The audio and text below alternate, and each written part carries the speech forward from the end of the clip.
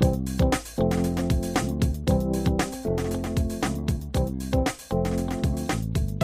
welcome, my friends, to the Generations broadcast. Kevin Swanson, your host, with you.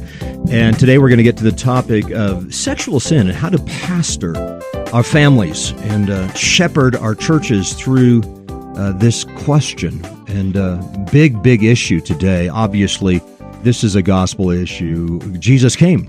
Jesus came for this reason, to save us from our sins. And this is a big one that we want to talk about. 1 Corinthians chapter 6 reminds us that such were some of you. And we're talking about sexual sin, fornication, homosexuality, etc. But such were some of you, past tense, but you have been forgiven. You've been justified. You've been cleansed by the grace of God and through the gospel of Jesus Christ. And so that's the topic on this edition. And I couldn't think of a pastor more competent and more experienced and more of a background in counseling folks on this issue as Heath Lambert, who once was the director of the counseling organization, the biblical counseling organization, ACBC, but now he's a full-time pastor with the First Baptist Church in Jacksonville, Florida. And so Heath Lambert, author of Finally Free and a new book coming out, The Great Love of God, now joins me on the Generations broadcast. Heath, welcome back to our program. It's good to have you back with us. It's good to be back. Thank you. Yeah, Heath, give us a little bit of a sense of your background. I know we've interviewed you before on the program, but I have to tell you that my wife heard your testimony given at an ACBC conference recently, and she was just so inspired by that, like just to see the transforming work of God and the reconciliation that God brings through the gospel of Jesus Christ into one man's life. And you shared that, and she was so overwhelmed. She gave the whole testimony to me, and then she passed it on to a number of our friends, our brothers and sisters in our local congregation. But maybe just give us a sense for what God's done in your life. I think that would be encouraging to our listening audience. Sure. Yeah. It's everybody has their story of how they came to know Jesus Christ. Jesus is taking each one of us on a journey to meet him. And my journey was through a season of great personal pain in childhood abuse. I grew up in a very unbelieving household. Maybe people listening to this wouldn't think belief or unbelief varies by degrees. You're either lost or saved, but my family was really lost. Oh, I mean, wow. they were really, nobody loved the Lord. Nobody went to church. My mom was a drunk and violently abusive. And so my twin brother and I, we just grew up in that, and it was dangerous and scary, and there was custody battles, and we spent a season in foster care because it was so violent and unsafe in our home. But it was in the context of hearing the good news of Jesus when I was a freshman in high school, that Jesus had lived a perfect life and died on the cross and rose from the grave for me, and that if I would turn from my sin and trust in him, I could be saved and forgiven. And there were two things about that. One is when I was much younger than that, about 7, I knew I was going to die. I knew my mom was going to kill me. There were a few moments where I just was convinced it was going to happen, and I would pray. I knew about hell, and I would pray that God would not send me to hell. And we're talking about attempted drownings and guns, yes, and knives and things. I mean, this is not a safe environment for a little boy. No, this was, I mean, there were guns involved, and there was attempted drownings, and there was running through the snow barefooted, and I knew my mom was going to kill me. Oh, boy. And I would beg God not to send me to hell. And as I heard the presentation of the good news of Jesus my freshman year of high school, the thing that was so apparent to me was that I had been praying that God would not send me to hell, and I'm not in hell, and I'm hearing about how I can be saved. And so I asked the Lord to forgive me. He did. And the other thing about that is that is actually really important for my testimony, because people will hear these things about the horrible things that happened to me. And they were horrible things that happened to me, but getting saved meant for me that the most important thing about me is not the bad things that have happened to me, but the bad things I've done. Nobody is in hell because they were mistreated. We go to hell because we mistreat. Wow. And so, so coming to know Jesus just really meant, hey, the bad things I do are more important than the bad things that have been done to me in terms of my eternity and in terms of what Jesus did for me. And then the good thing Jesus did for you then overwhelms all the bad things you did, and so on it goes. That's right? Exactly right. That's exactly right. And one of the first sins that the Lord convicted me of, and this is perhaps a good segue into the topic of purity. One of the first sins the Lord confronted me with after I got saved was my impure heart that was just full of lust. Wow. Yeah, exactly. And you found forgiveness and cleansing in the gospel of Jesus Christ. That's right. So a beautiful story. And to end the story, we just have to say that God reconciled your relationships with your mother, your father. I mean, just good things happened. That's right. Lots of good things.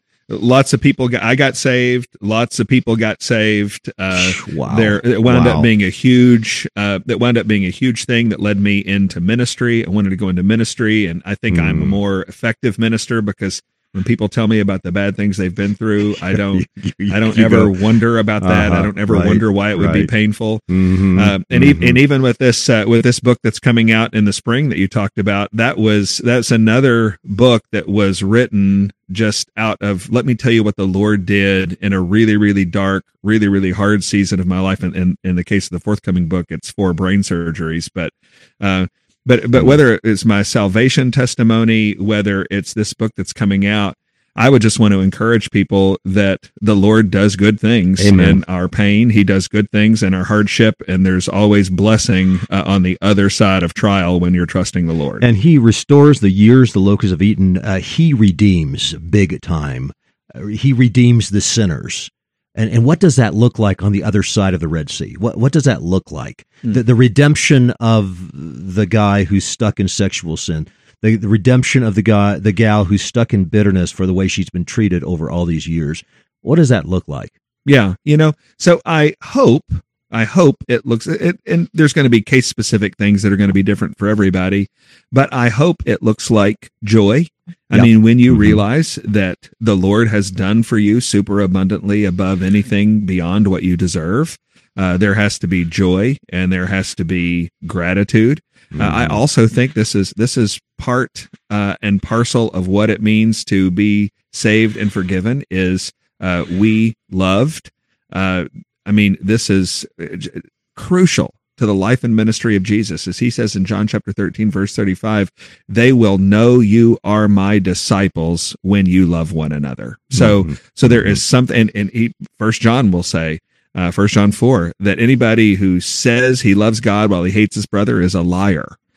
So there has to be, when you have encountered redemption, there has to be a blossoming in your heart of love. Another thing that I would say, we could actually keep going, but one thing that I would say just in a really general way is there has to be humility. So the idea of someone being saved from their sin, being cleansed from their sin, being redeemed and changed in the midst of their sin, and being arrogant is unheard of. There has to be humility. There has to be oh my goodness, Lord, look at what you have done for me that I don't deserve. So there's a lot of things, but at the very least, joy and love and humility. It's the publican on his face before God. He's not even looking at anybody else. He's just saying, God, have mercy on me, a sinner. That's right. Versus the Pharisee. Yeah. So let's talk about that person that's attending the church, the local church, and they are stuck in sexual sin. Perhaps a member, baptized, made a profession of faith 10 years ago. What can you say about that person? Stuck in sexual sin, stuck in a pornography addiction, something of that sort. What's the difference between a believer and an unbeliever in relation to these habitual sins? Yeah. So I would want to guarantee anybody listening to this, that person is in your church. Right. I mean, they're just that is happening. This isn't a theoretical question. Right. Actually the person listening to this might be the person in their church or one of the people in their church. And so this is as practical and as real as it gets. It's a hard question to answer because there are a lot of believers who are sitting in those churches right now who do feel trapped by this kind of sin. And if everybody knew how much sexual sin they were dealing with, you actually might conclude on the basis of their behavior that they're not even saved. And so what is the difference between a lost person and a saved person when it comes to that? And what I would say is, at a bare minimum, there has to be discontent, displeasure, detestation, hatred of it. Right. A Christian is not going to be able to indulge in sexual sin and be happy for long. Sooner or later, there is going to be a distaste and a displeasure that eventually in the heart of a person who is saved and is filled up with the Holy Spirit will result in confession and change eventually. And there has to be at some point a measure of victory. Is that true? That you have to sense a degree of freedom from sin at some point in your Christian life. Absolutely. I think we could say that in the Christian life, I think you could boil the New Testament down to say that in this life, perfection is impossible, but change is required. That's right. That's right. We used to say direction, not perfection, but direction. In other words, we have a trajectory that's moving in the right direction here. And that's right. Of course, you need multiple points. And the idea that you jump in as a pastor in 10 minutes, assess the situation. No, you got to get multiple data points working here. That means that, hey, let's spend some time walking together and see how things go. Is that the better way to think of it as a pastor? Yeah, I think so. I think two things. If you are concerned about perfection, you're going to be frustrated. That's right. With any setback, with any failure. But if you refuse to see the reality of change, you're not going to have hope. You're going to be discouraged all the time.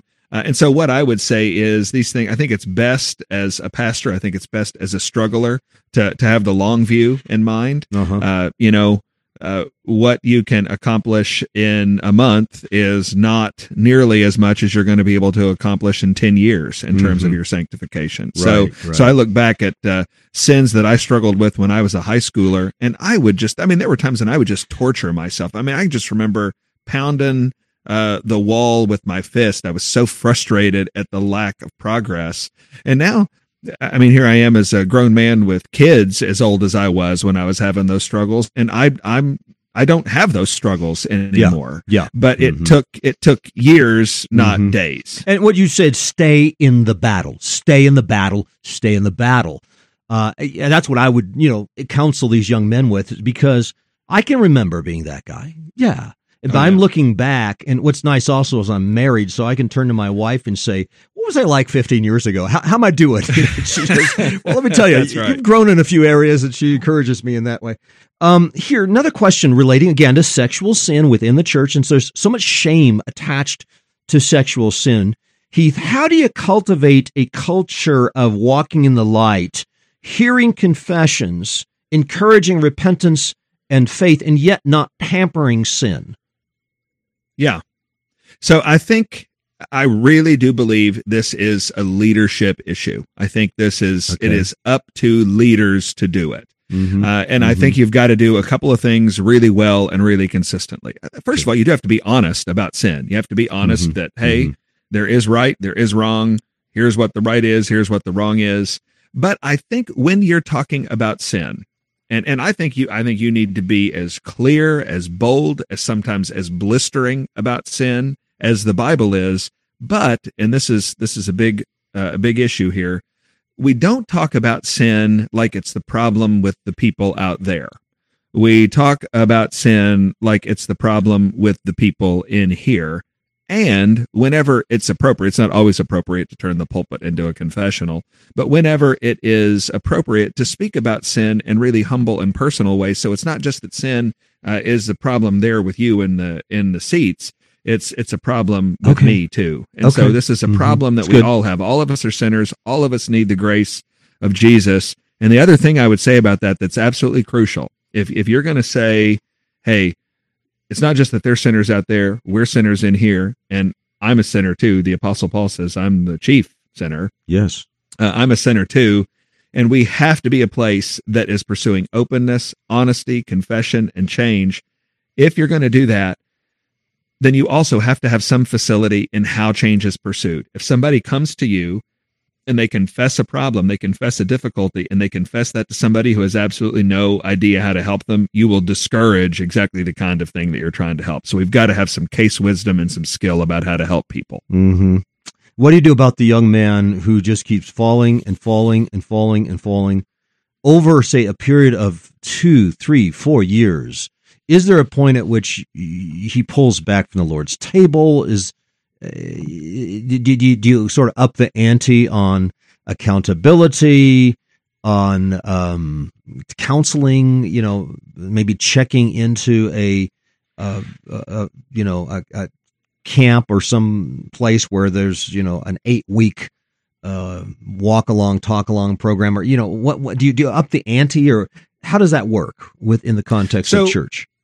So when I hear about somebody not changing, which is, by the way, common. I wish it weren't. I wish everybody who initially expressed a desire to change just immediately saw it all the way through and eventually was fully different. But that's not what you hear all the time. You hear a lot of stories of not change, of losing ground, of regress. Right. When I hear about that, what I do is I have questions. There's 2 big categories of problems in play here. You either have a person who's struggling with sin who is not fully repentant. They're not, John the Baptist, they're not bearing fruit in keeping with repentance.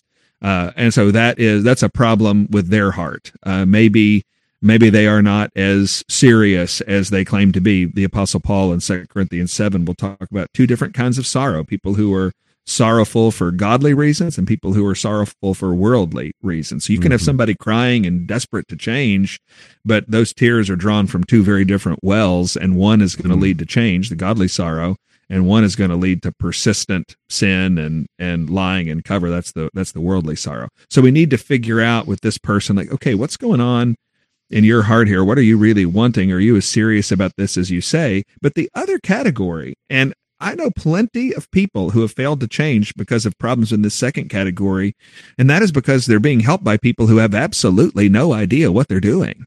Yeah. And so just one example of many that I could tell you is a guy who was desperate to change, and he was meeting with his pastor, and the pastor every week, it was essentially about a 15-minute meeting. Hey, have you looked at pornography this week? Well, yes. Well, that's bad. I told you not to do that. Let's pray and see if it doesn't happen again this week, and then meet again next week. And hey, have you looked at porn this week? Well, yeah, I did. Well, hey, I told you last week we weren't supposed to do that. We prayed, and what are you doing? Now you're getting in trouble, and now we're getting into church discipline. I know a guy who got disciplined out of his church by pastors who never sought to help him. They only told him to quit. And so what that problem is the problem of counselors, leaders, shepherds who understand the ethics of sexual sin. It's bad, don't do it, but they don't understand the process of ministry with people who are dealing with sexual sin. Here's how we help you not do it. So there's 2 big categories: somebody who's not repentant, and a leader, a counselor, a pastor, a shepherd who doesn't know how to help. And I would want to press in and figure out which is which. Right. What about homework in the counseling? If they just don't follow through on the homework, what's your take on that? That's somebody who's not serious about change. It's a dead giveaway. Right. If you've got time to look at porn, you've got time to do the homework. And if you've got the Holy Spirit in you, you will eventually want to do the godly things in the Word that are going to lead you towards change, and not the other. And so that's a dead giveaway. Somebody who's not persistently doing what they're asked to do isn't walking with the Spirit. Let's talk a little bit about young men, young women wanting to get married and yet still having struggles with pornography or some other sexual sin, might be self-stimulation or what have you. What is your general counsel to young men, young women on this issue? Yeah. So two things. One is becoming aware of the problem. I always tell people that you need to have, if you're going to get married to somebody, if you're thinking about getting married to somebody, you need to have a conversation with them about your sort of sexual history sometime around when you're thinking of getting engaged. It's tricky. You don't want to spill your guts the second week of dating. That makes you a freak. You don't want to do that. But you don't want to wait till the night before the wedding night to let somebody know that you have some sort of really complicated sexual past. And so about the time you're thinking about making a decision to get engaged is about the time this person needs to be aware of everything that's going on. Mm-hmm. If we're talking about somebody who is, you said self-stimulating, if we're talking about a problem with pornography, my advice that actually we could have some of our other pastors on this call and they hear me say it so much. We talk about it so much. I think the magic reality is clean time. I'm not looking for anybody in this day and age to be perfect and have no history of pornography. But I am looking for somebody who's got some clean time. It's a little bit nebulous about how much that is.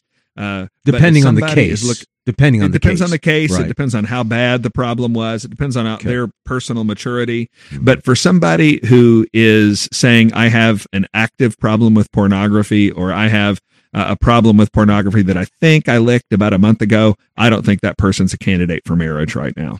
Okay.